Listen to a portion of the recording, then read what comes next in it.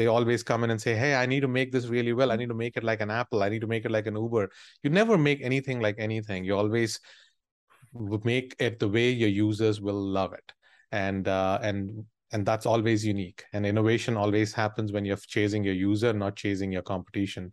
Welcome to the Business Ownership Podcast, brought to you by Awareness Strategies, helping you navigate the waters between entrepreneurship and ownership.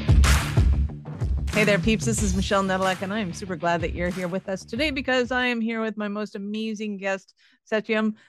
Thank you so much for being here with us today. Thank you for having me, Michelle. Awesome. So let everybody know who you are and what you love to do. Who am I'm a father. I'm a husband. I'm a business owner in the San Francisco Bay Area, and it's been an interesting 7 years, or actually 8 years now, as an entrepreneur. So overall, yeah, love talking about technology, design, business, hiking in high altitude. So a few things. So yeah, that's who I am.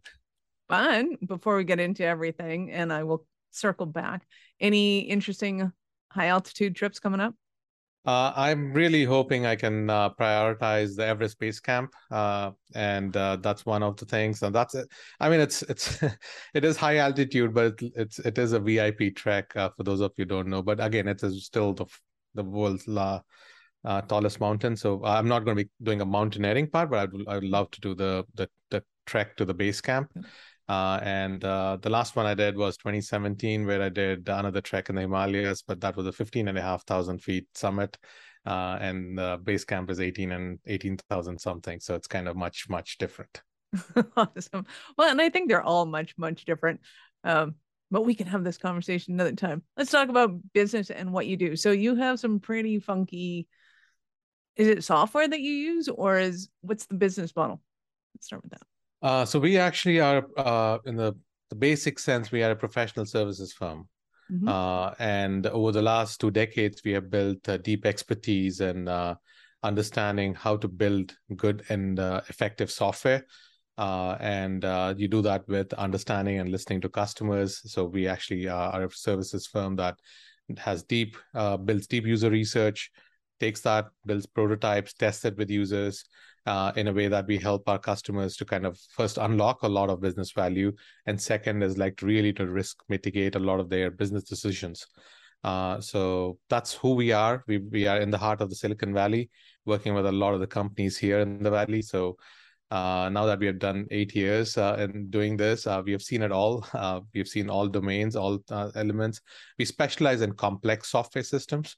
When most of the agencies love working on the cool, nice looking, funky thing, we really focus on the internals of a lot of the systems that companies are built on. And that's what we've been doing. We have worked with companies who come to us with a back of napkin idea, and we have taken them and worked with them in a way that they sold themselves for 9 figures in 5 years. We've also worked with companies that have come to us with an early stage product and then helped them build an experience backbone where the customers love them, from the experiences they build, to going to about $3 to $4 billion in valuation. Nice. Love that. Well, I personally hope that you get to work with Microsoft because some of the changes they make drive me nuts. Microsoft has got obviously the classical innovator's dilemma. What do you do with existing users while you're innovating for others? But I think there are ways to do it. It's just that when you have a cash cow, it's very hard for people to kind of prioritize and innovate. Right. So I love the idea of the UXO and the user experience.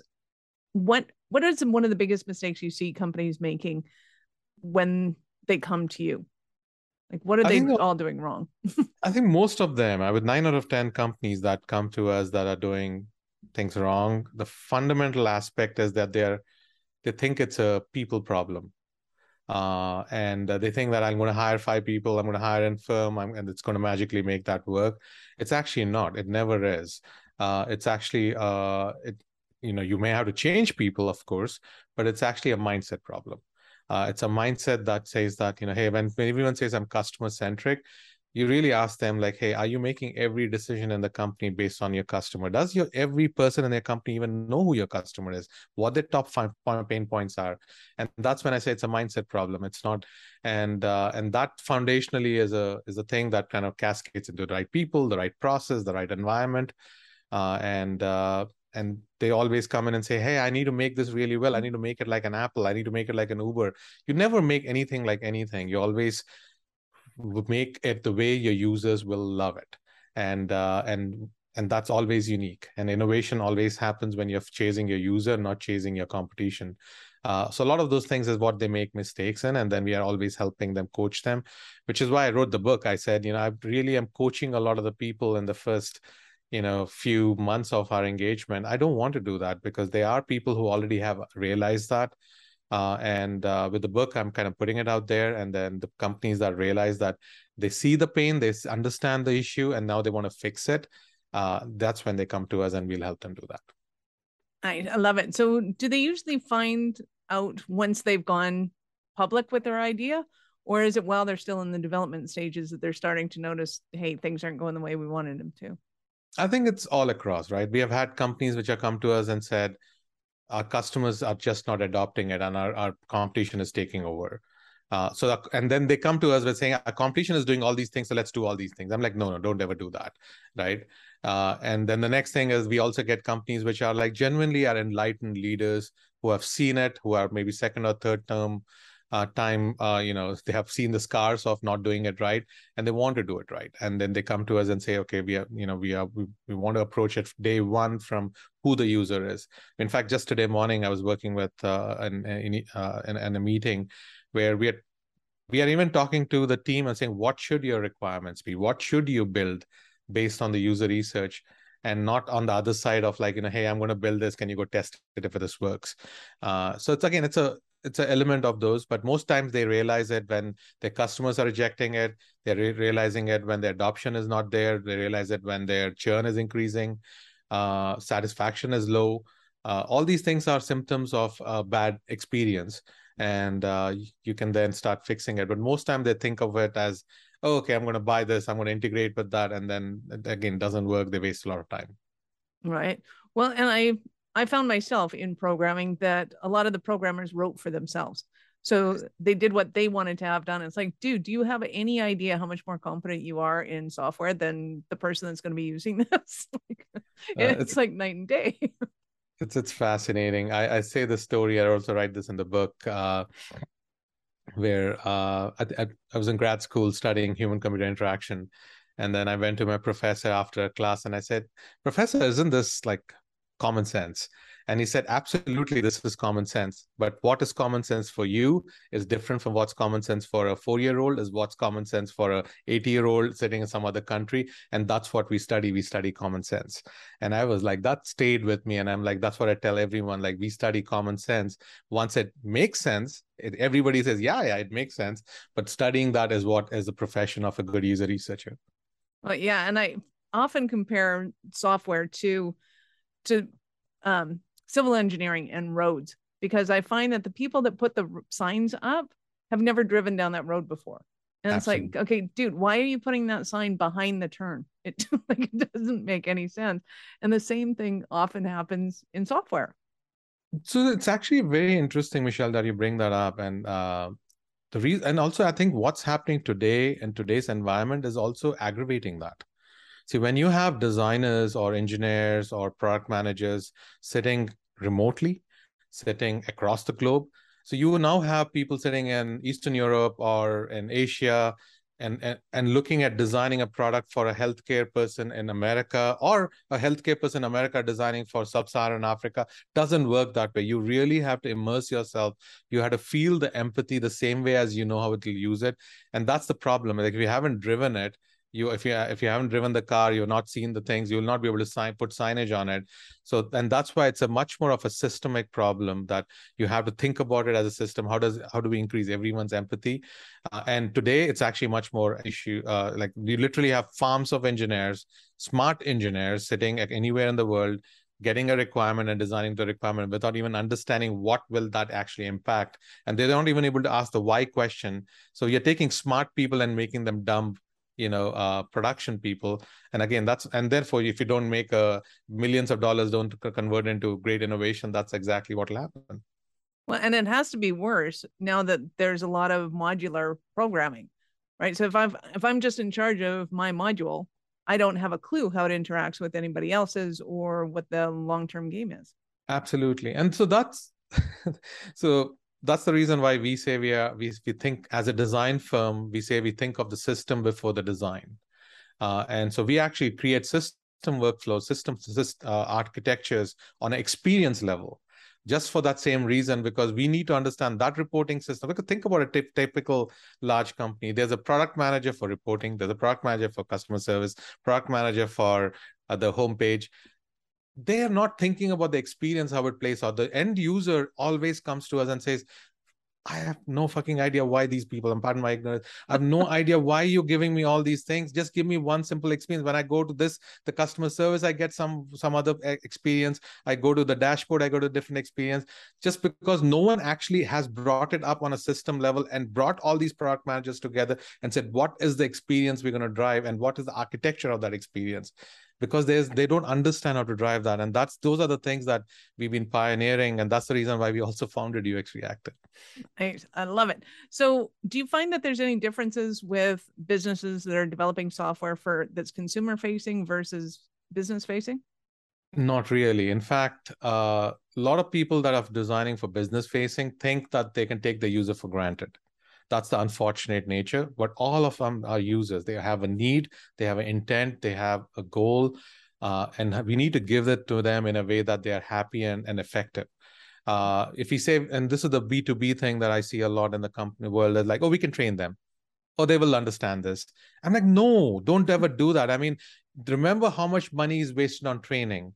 Remember how much money you'll have on errors.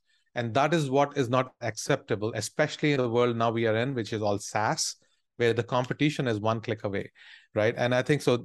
The answer is yes. B2C, they have been very, very, effective in working with the customer, or thinking about the customer. But then B2B has, at this point, has to kind of pull up its socks and kind of really go and play the game. Nice. I love that. And understanding that at the end of the day, it's still a person at the other end trying to figure that out. Absolutely. Awesome. So when I had an idea in my brain and it just went poof because I was totally listening to you. It's one of the disadvantages to be totally immersed in the conversation and to be thinking about the next question. Come back. It's all good. All good. So, well, let's start with, give us an example of a Cinderella story of one of your clients. So I can give you a story of a client. And again, I don't know if it's a Cinderella story, but it's a very effective story.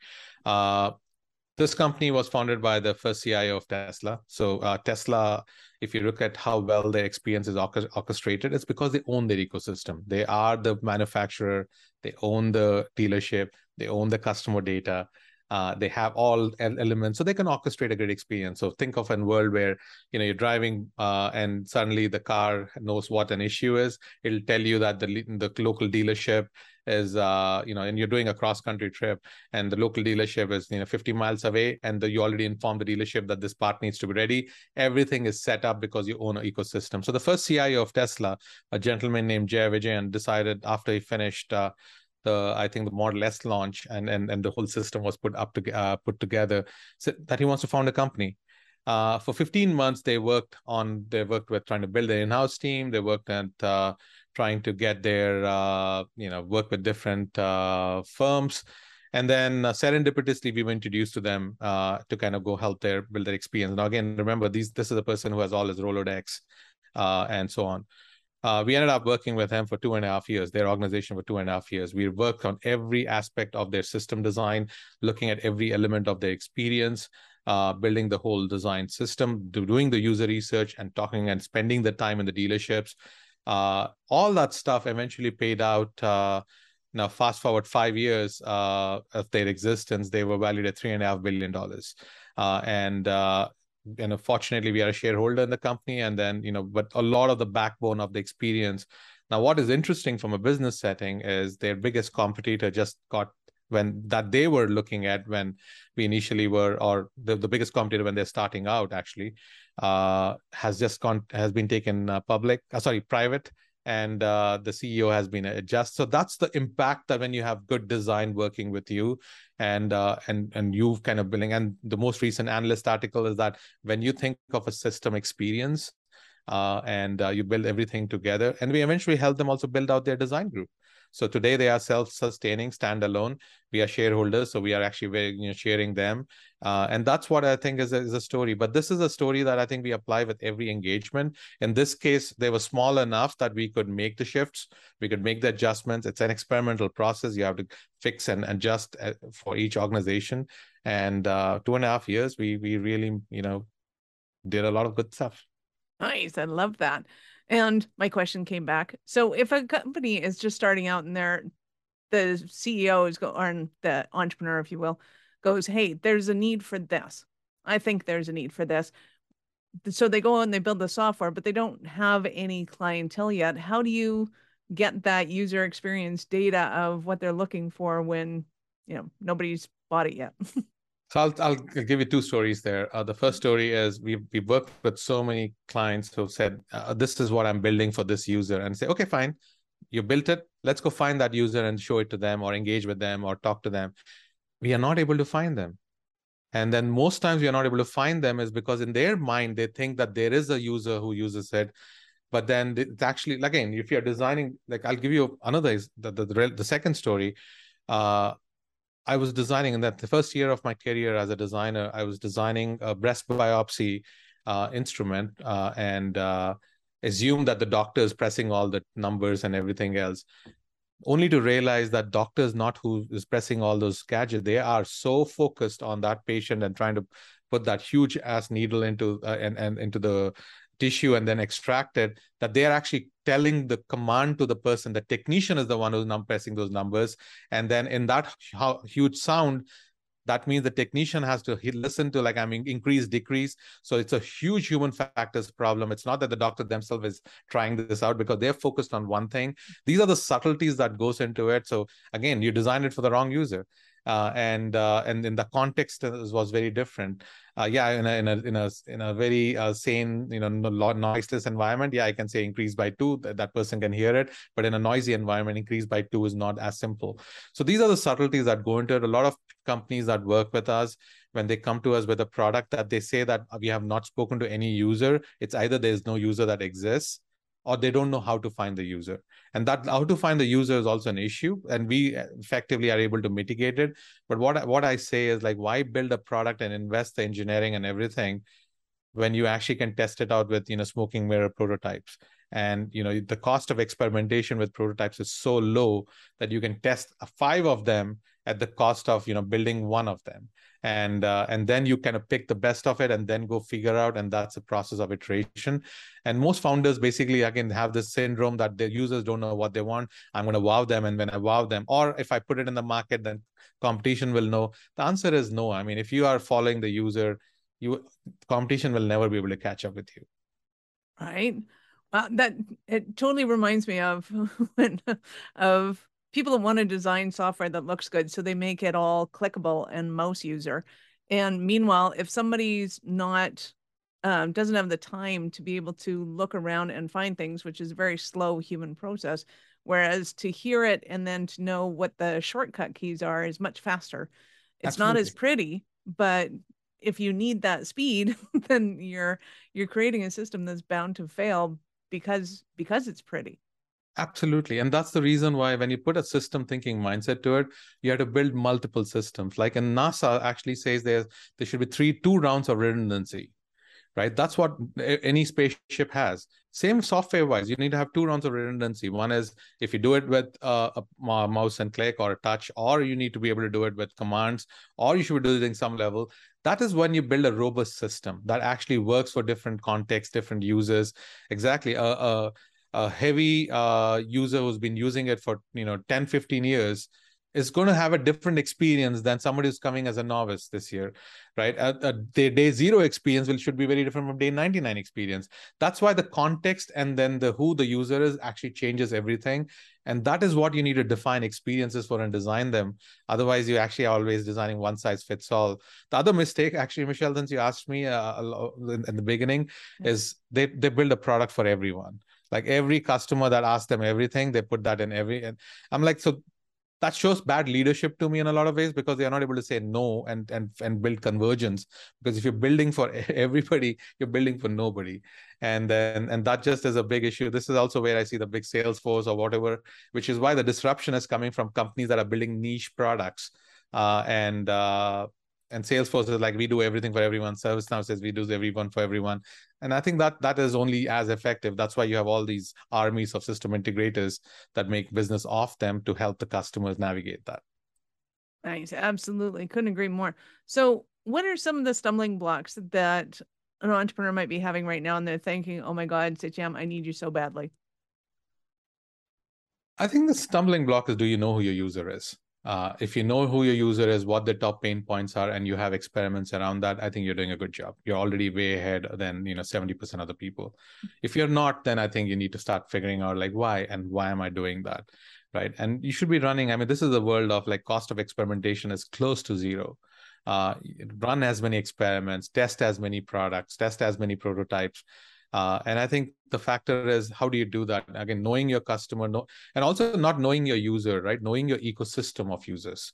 That's the other thing when I say from a system thinking perspective, because if you don't, it's not, if you're designing for a patient, but the patient also has a caregiver.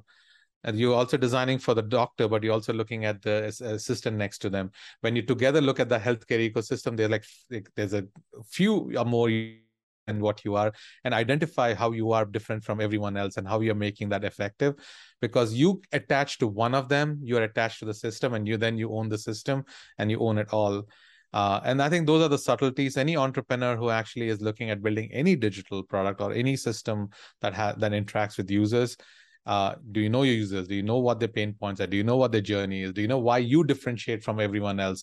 Are you running experiments? If you don't have answers for this, then you need someone like us, or you need the skills of that we apply. Awesome. And those are great business questions in general, regardless of what you're doing, whether it's software or not. That's perfect. So I know our listeners are going to want more from you. How did they start their journey with you? How do they start a journey with us? Just reach out. I mean, we have a website they can reach out to. They can reach out to me at hello@uxreactor.com. They can reach out to me on LinkedIn. If they want to know more about our philosophy, there's a book that we just wrote out, which came out a couple of months back. It's available on Amazon, or if someone wants to go, it's uxtplaybook.com. So there's different places that they can reach out. But we are very excited and interested to work with anyone who has issues with it. Either they do it with us or not, that's a different point. But I think the goal is that, we want to make sure that they don't waste money and time building the wrong software, which is unfortunately a lot more common than we think. And that's what I would say, the ways to get a hold of us. Thanks. And of course, we'll have all the links in the show notes, peeps. So just scroll down or up or across, find where the show notes are, depending on what you're watching this on. And that was uxtplaybook.com. UXD playbook, user experience design playbook, .com. Perfect. Awesome. So I have to ask you, Jan, at what point in your life did you know that you were special kind of crazy enough to think that you could become an entrepreneur? I think there are two parts to that. The first part is I treat my journey at UX Reactor as an experiment.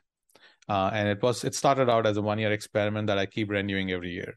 And for me, I think it started out when I had finished 10 years in working on in-house companies, the kind of likes of Citrix or PayPal, where I was part of the design leadership. But I didn't have much to show after 10 years of spending time there in terms of impact to the business. I was doing a lot of design. I was doing a lot of, my teams were building great experiences, but great UI experiences. But were we actually impacting the business in a way that we were multiplying them? Absolutely not. So that was a foundational pain point that I think was hitting me both intellectually and emotionally. And through that, I said, let's try this out. Let's try an experiment where, and I co-founded the firm with my brother, who also is a user researcher by training. And we said, let's see if we can train our own group of people in our own philosophy. And so that was the first experiment. And we said, this is the way I think you should be doing it. Let's go find a group of people and train them in our way. And we took the first cohort, trained them in our way. And 8 years from then, we were actually the fastest growing UX firm in America now, 3 years in a row. So it's been fortunate enough that that experiment played out, and we are here. Congratulations. That's awesome. Well, thank you. I love it. Excellent. Well, thank you so much for your time. I know how valuable it is. You've been awesome. Any last words for our peeps? Nothing major. I would just say know your user, follow your user, you'll follow the money. And a lot of times we follow competition, or we follow the market. I think right now there's uncertainty in the market. And I would say while there's uncertainty, there's still 95% of the economy that's still be working. So I think let's not, get our energies down. There's a lot to innovate. Technology is the future. Let's build human systems for people, and it's great phase. I think there's a great future for all of us. I love it. And keep in mind, in every problem, there are at least 10 opportunities. Absolutely. Absolutely, Michelle. Awesome. You've been awesome. Thank you. Thank you. Peeps, this is Michelle Nedelec. Thank you for being here with us today. Be sure to subscribe to the show and join our Facebook group, Business Ownership Secrets to Scaling. We love helping you grow. Thank you for listening to our show. I'm all about being a resource center for entrepreneurs to give them the information and the support that they need to make it in business. As such, the notes for this show can be found at our website at awarenessstrategies.com/blog. Be sure to subscribe, give us a rating. I like 5 stars personally, and share with your friends.